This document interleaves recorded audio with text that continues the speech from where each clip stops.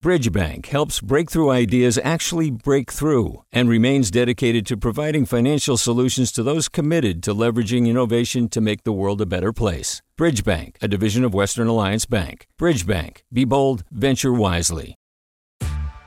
Hey there, this is Brittany Luce from NPR's It's Been a Minute. KQED's podcasts like The Bay, Bay Curious, Mind Shift, Right Nowish, and more all tell the stories of the Bay and beyond with reliable, human-centered journalism. They aim to inspire, make you think, entertain, and expand your understanding of the place you call home. Here's how you can support podcasting at KQED. Showing your support is easy, and you can join Brittany in supporting KQED Podcast too at donate.kqed.org/podcast. That's donate.kqed.org/podcast. From KQED.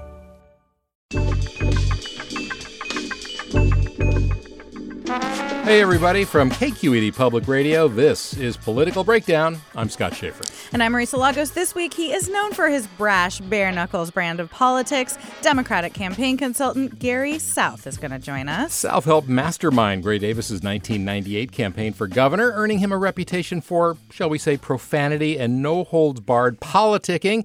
He'll join us to talk about the election, including perhaps the LA mayor's race and Governor Newsom's possible run for president. Scott. But no he told you, Marisa, president. he's going to serve 4 years. Yeah, I think that promise to me at KQED and you, Are you going to take it to the bank? Yeah, I mean, that changes really the trajectory of American politics, let's be honest. Let's just tell people, maybe for those who may not know, that we hosted, co-moderated a debate on Sunday at KQED with the governor and Brian Daly, who is the Republican senator running against him. And they both showed up. They both showed up. It was touch and go for a few days there, behind the scenes drama. And one of the first questions that you asked is, will you commit to serving 4 years? And his answer was yes. For somebody who is so loquacious and has word salad for dinner and lunch and breakfast, one word answer, yes. Well, actually, yes. And then he launched into an aside about I can't even remember, but yeah, that was the point. Exactly. No little clip there, but I do think, look, like we all know that there's a chance that the president doesn't run again, and that it will be a wide open field. And certainly, Gavin Newsom has been positioning himself in states like Florida and elsewhere. Interestingly, Ron DeSantis, his would-be debate opponent, he's challenged the governor of Florida to a debate, wouldn't answer that question in his own gubernatorial debate. Will you, commit to not running for president in the middle of your term? He said basically, he refused to say yes, right? Or did he just say nothing? He said nothing, I think. And then, so Can't different use that strategies. soundbite. Yeah. But, I think different positions for them in terms of, the governor would like to be seen as an ally and supporter of Joe Biden. Ron DeSantis has some reason to maybe make Trump sweat. What about Kamala Harris, too? Right. I mean, he would have to run against her. And our guest, by the way, has a slightly different theory about Gavin Newsom and what he's doing or not doing in 2024. Well, let me ask you this, though, Scott. You've done some debates before. Yeah. You did John Cox and Gavin Newsom 4 years ago. You might remember John Cox ran for the Republican governorship. What do you think, like, in terms of just, like, how would you rate that one compared to past ones? And what's your big takeaway? Well, of course, Newsom was not the incumbent, so he had in some ways more to prove. And he and John Cox were seated across the room from each other. On Sunday, Newsom and Daly literally could touch elbows. That was our fault. That was our plan. But I think we were all surprised. None of us knew going into it. Like, how would Newsom even look at Brian Daly? Would he look at us and he went after Brian Daly right from the get-go. And there was some heat in the room. And I don't remember that so much with John Cox and Gavin Newsom. They got up at the end and shook hands, which they did on Sunday as well. But I just sensed that this, for some reason, was more, maybe it's the political climate. But in this one, Gavin Newsom was just really loaded and ready to go. He ate his Wheaties that morning, I think is what we would have said in the 80s, right? He did. And, on the flip side of that, I think, Brian Daly doesn't have a lot of money. He's not really on TV at all. He's not well known. And yet this was his biggest opportunity to get in front of as many people as possible. And I would say, if I were analyzing, which I guess we are right now, he didn't make full best use of that time. He had a few pat answers about, you're throwing money at things and there are no results. you talk slick and all that. But, in the end, and I think this is maybe a problem or at least a situation for Republicans generally, he didn't have a lot of alternatives. It's easy to criticize on homelessness and climate change and all the rest, gas prices. What is your plan? And I think that's where he fell short. Yeah. I will note, we got into some deep policy discussions, but the two quick hits at the top were this question to Newsom about whether he'd serve 4 years and to Daly about whether he thinks Joe Biden's the actual president. And he said yes, which, I've just been thinking a lot about like what it means to run as a Republican in California right now, given the national kind of environment. He followed it up with a dig at Biden and whether he's like awake and, aware of what's happening. But which Newsom jumped all over him for, yeah. But I do think it's a fascinating kind of thing that he has to sort of walk this line. You do, if you want any hope of getting more than just the Republican base, you need to be a little more conciliatory in a state where Joe Biden won by 5 million votes, and he really didn't do that. Okay, let's just move along before we bring in our guest. PPIC poll out this week, a very one of the gold standards, I'd say, of polling in California. Newsom Galley, no surprise there. Newsom well ahead. I guess the one sort of headliner in that was Prop 30, the measure to raise income taxes on millionaires, people earning $2 million and more, to fund climate change goals and rebates for buying electric cars and also firefighting. That one has now fallen quite a ways below 50%. It started off about 55, I think, in the PPIC poll. Now it's down to 41%. And really, you have to say the one thing that's changed is, Gavin Newsom has been on TV saying don't vote for it. And people are starting to do some reading. And I think it's probably a combination. This is one of those fascinating ones where I do think, and we've talked about it on the show before, it is just sort of strange bedfellows. And you kind of have to read between the lines to understand why someone like Newsom would be opposed to it. I also think that there might just be a chance that voters aren't in the mood to raise taxes when things look very uncertain economically, and or maybe even spend money, honestly. Yeah. Well, and also I was talking to Mark Baldessari, the pollster from PPIC, about this, and he said, the burden of convincing is always on the yes side. Otherwise people have a default of voting no. And when you start getting conflicting messages from people you trust, and in this case, Newsom saying no, environmentalists and the Democratic Party saying yes. So if you're a Democrat, you're a little confused. What do? You vote no. I think that's part of it as well. All right, we're going to take a short break, and when we return, we're going to be joined by Democratic political consultant Garry South. You're listening to Political Breakdown from KQED.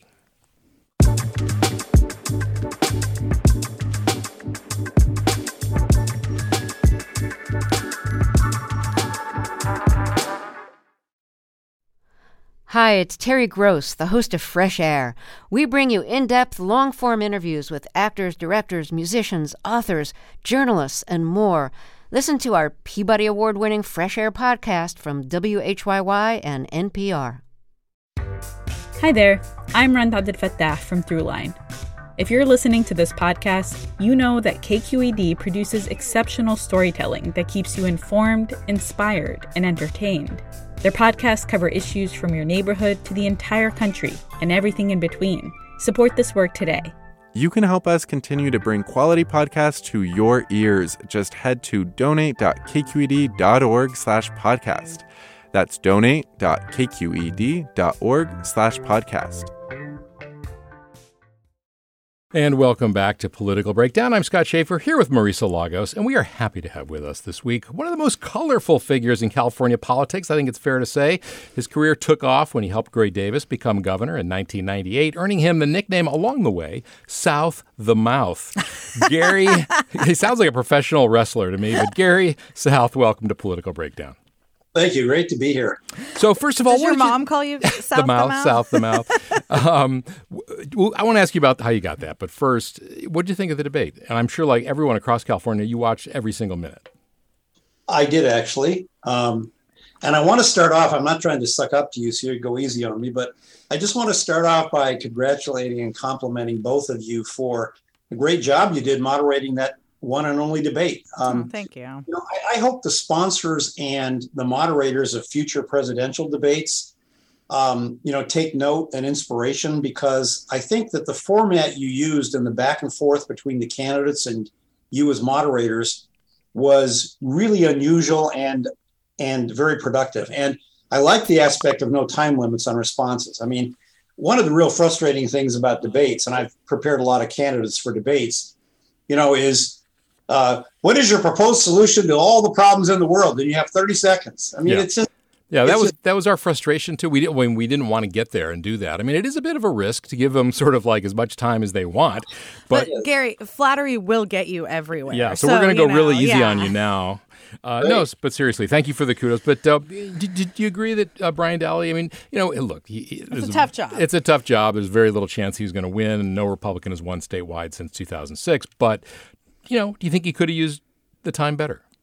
Well, I'm trying not to be biased, although, I'm for Newsom and I used to work for Newsom. But I just thought that Daly, he didn't look well prepared. He didn't look well briefed. I mean, it almost looked like one of his staffers in the state Senate had kind of briefed him on his way, into the restroom on the way into the studio. I mean, he had nothing really specific to say, but a bunch of talking points, like you pointed out, Scott.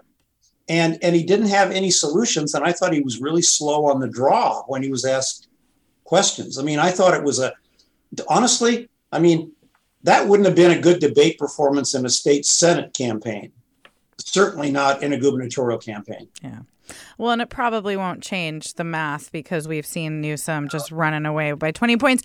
And, he did beat that recall last year. But let's talk about the more fun thing to talk about, which is Newsom's, sub-zero aspirations for presidency, even as he runs these ads. You've written some columns, though, arguing he's kind of filling a void regardless of whether he has his eyes on the White House.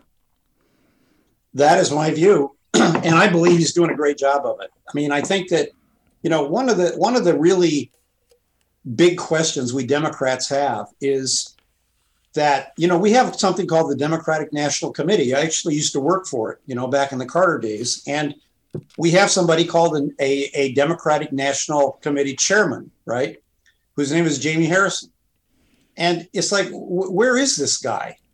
I mean, we simply don't have.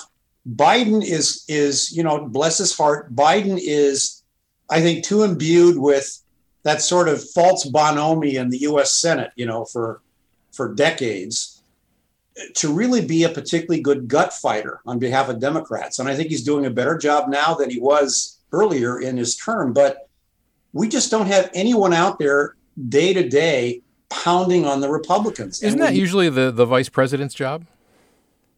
Well, it is, yes.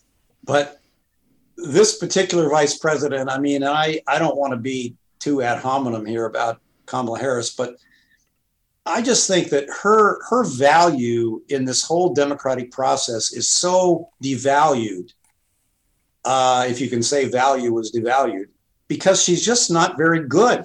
I got to say that in all honesty. She's just not very sharp in terms of her argumentation. Her manner of presentation just doesn't come off to me being very sincere. And I hate to criticize her, and I honor her and respect her for her historical fact that she's the first woman vice president. She's the first vice president of color. She's from California. But I just don't think she's a very good performer, to be perfectly honest with you. I just don't. And I don't think you can send her out to throw sharp elbows, because I don't think she's got the credibility or the standing to do that, unfortunately. But, yeah. It's funny, though, because it felt like in the last, Democratic primary, which, now feels like, I don't know, a century ago, and since COVID and all that. But there was this sense that, it would be hard to get the nomination as a white man, let's be honest, right? Of course, Biden proved that wrong, but it seems like some of that calculation has changed. And I just wonder if you think that's because, of the blowback, or because, Harris hasn't risen to the challenge, maybe. Well, I don't quite know how to answer that question. I do think that, we did have a Democratic president of color just recently. Yeah. So it's but you know what I mean? There was kind of this narrative that it was not the year in 2020, and then Biden proved that all wrong. So I guess what can we even say now in 22 about 24, Garry South? You tell us. Well, here's what I would say, and I don't, I hesitate to speculate in great detail about 2024, because there's a lot we don't know about it. We don't know if Biden is really going to run again. Yeah, although it's an eternity. Yeah. And he has to say that he's going to run.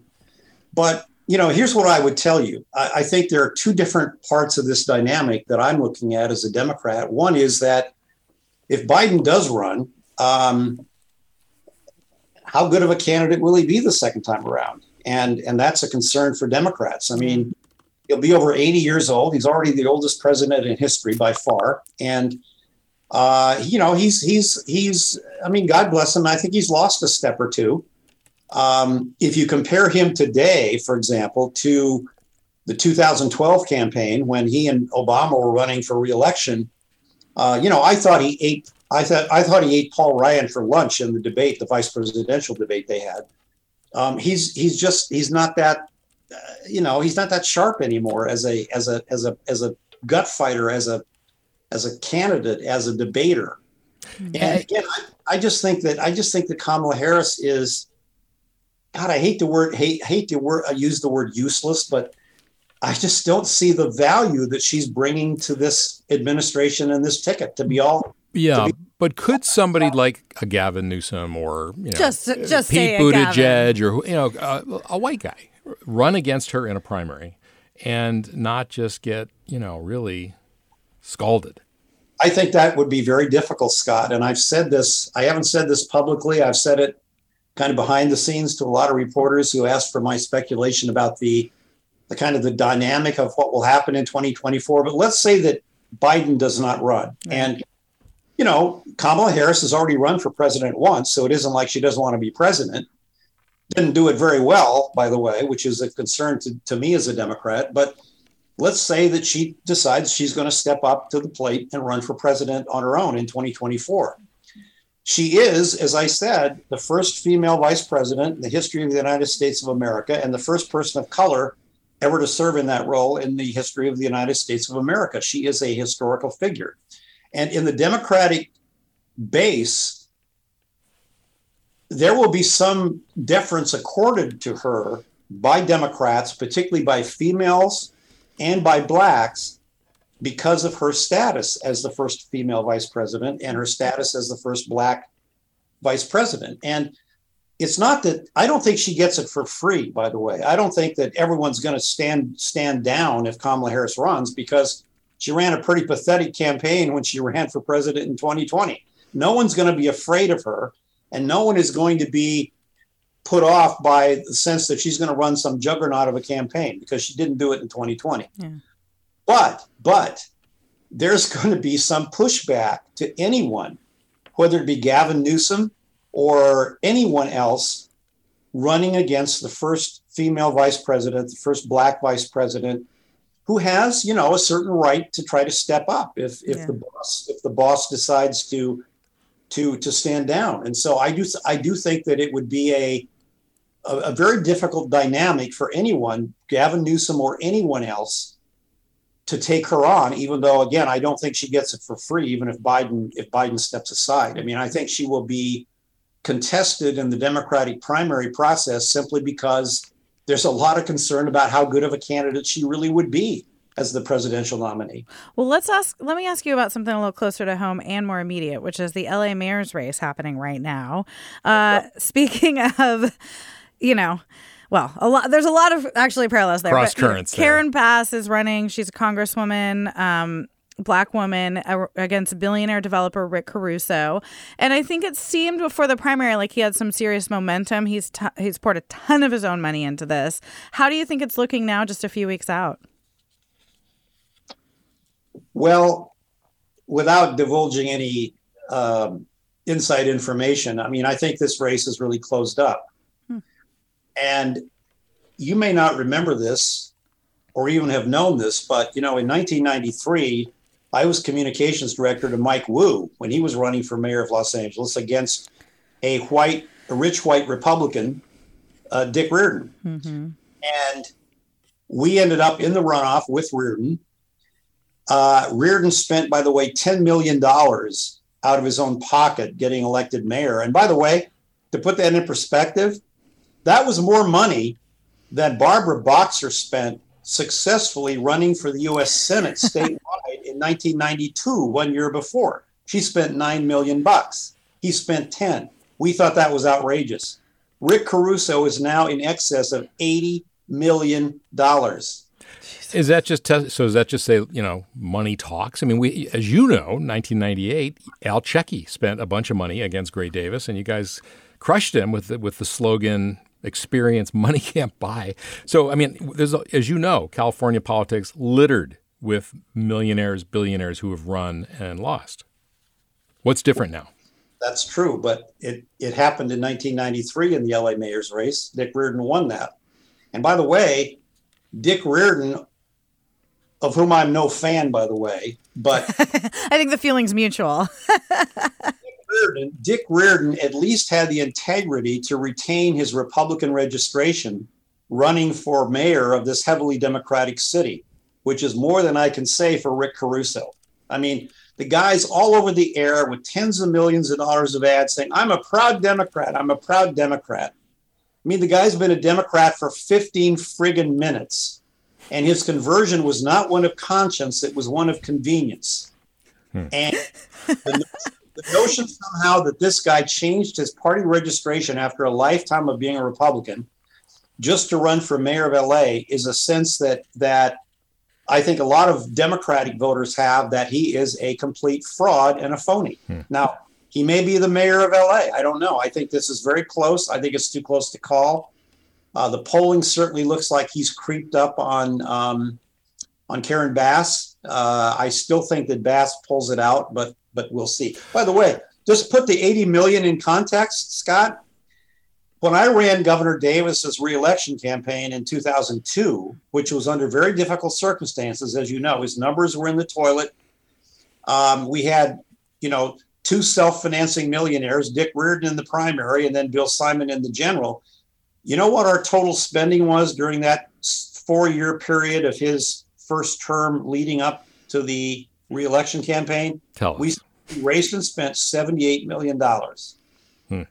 And barely won, I might add. Caruso has now exceeded that. Yeah.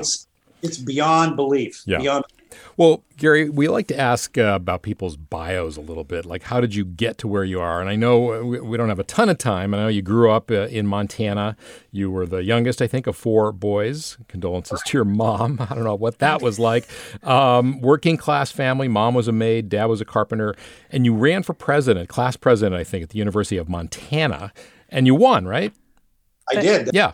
So I always love to ask this question. Do you remember your campaign slogan?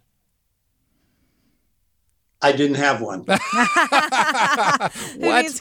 Was that when the political bug bit you? Did you have walking around money or what? I mean, how did you? I'll tell you, this was my campaign poster right here. Oh, my God. Our radio listeners can't see that, but that is the a hair very looks nice the same, photo we'll of Garry that. South. You know who signed it for me? Who? Carol O'Connor, it looks like. Carol O'Connor, Oh, who is a fellow alum of the University of Montana. But that's the only campaign that I ever ran on my own behalf, and I did win. But did you do Oppo research on the other senior you were running against? I had 2 opponents, one of whom was a declared candidate, one who was a write-in candidate. And it was a pretty brutal campaign because I got to tell you, and I've said this over and over, college politics is one of the most vicious kinds of politics that you'll ever run into. I mean, it sometimes makes real politics out in the real world pale by comparison. I mean, part of it is you're there for only 4 years. In my case, I actually took 7 to get my BA because I took a lot of time off. But college politics is really vicious. You're there. You may never see these people again. And I would never run for office again. I've been asked many times by people, why don't you run for office yourself? I ran my brother's campaign for the state legislature in Montana in my home state. That was my first winning campaign while I was still in college.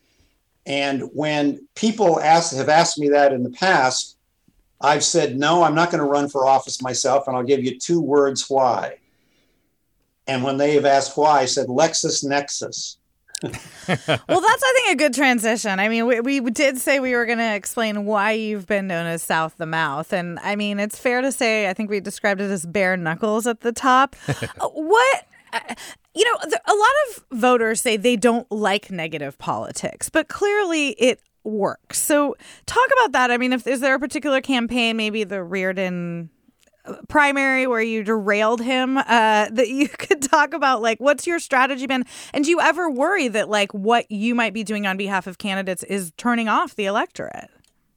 Well, actually, let me expose the fact that I do have a conscience.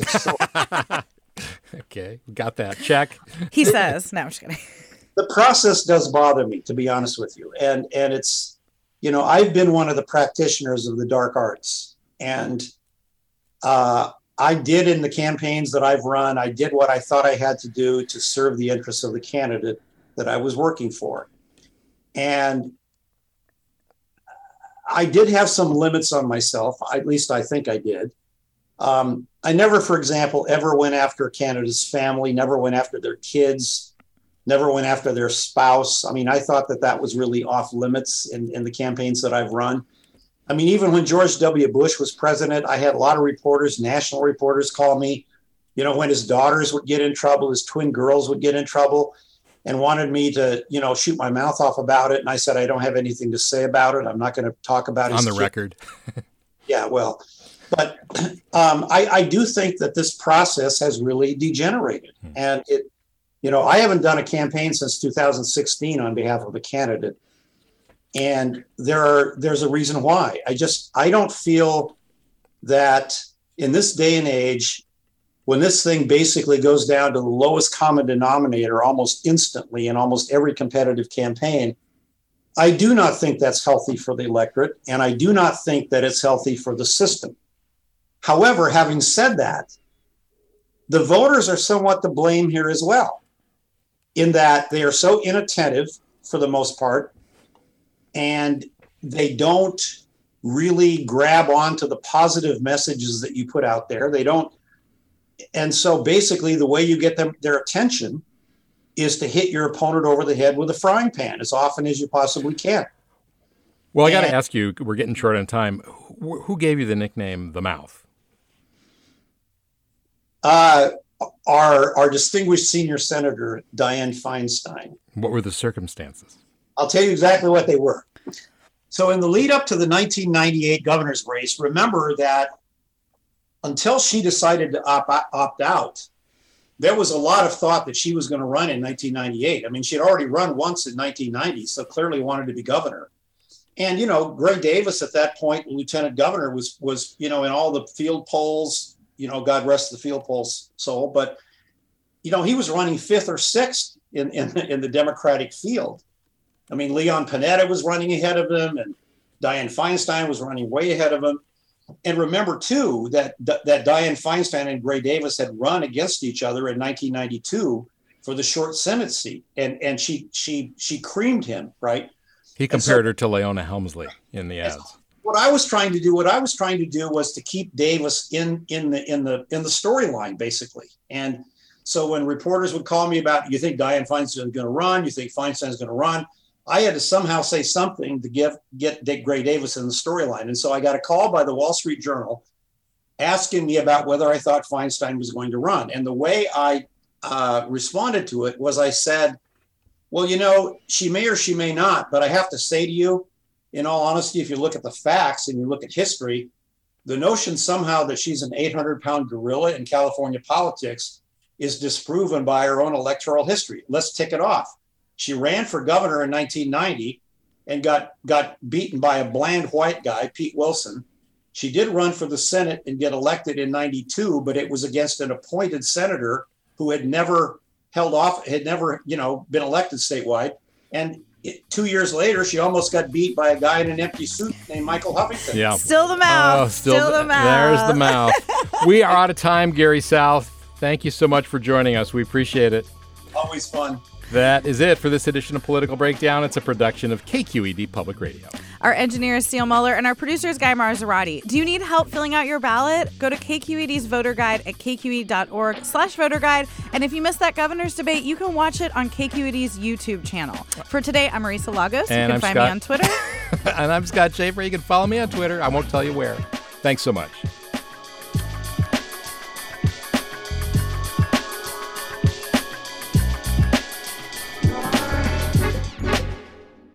Do you love learning about the San Francisco Bay Area? Its history, its people, its unique blend of cultures? Then you should check out the Bay Curious book. I'm Katrina Schwartz, editor and producer on the Bay Curious podcast, and I'm here to let you know that for the month of May, we've worked out a sweet deal for KQED podcast listeners. Right now, you can get the Bay Curious ebook for $1.99. That's right, $1.99. Just search for Bay Curious wherever you get your ebooks or find a link in our show notes. This offer does expire at the end of the month, though, so you'll want to act on it fast. Happy reading.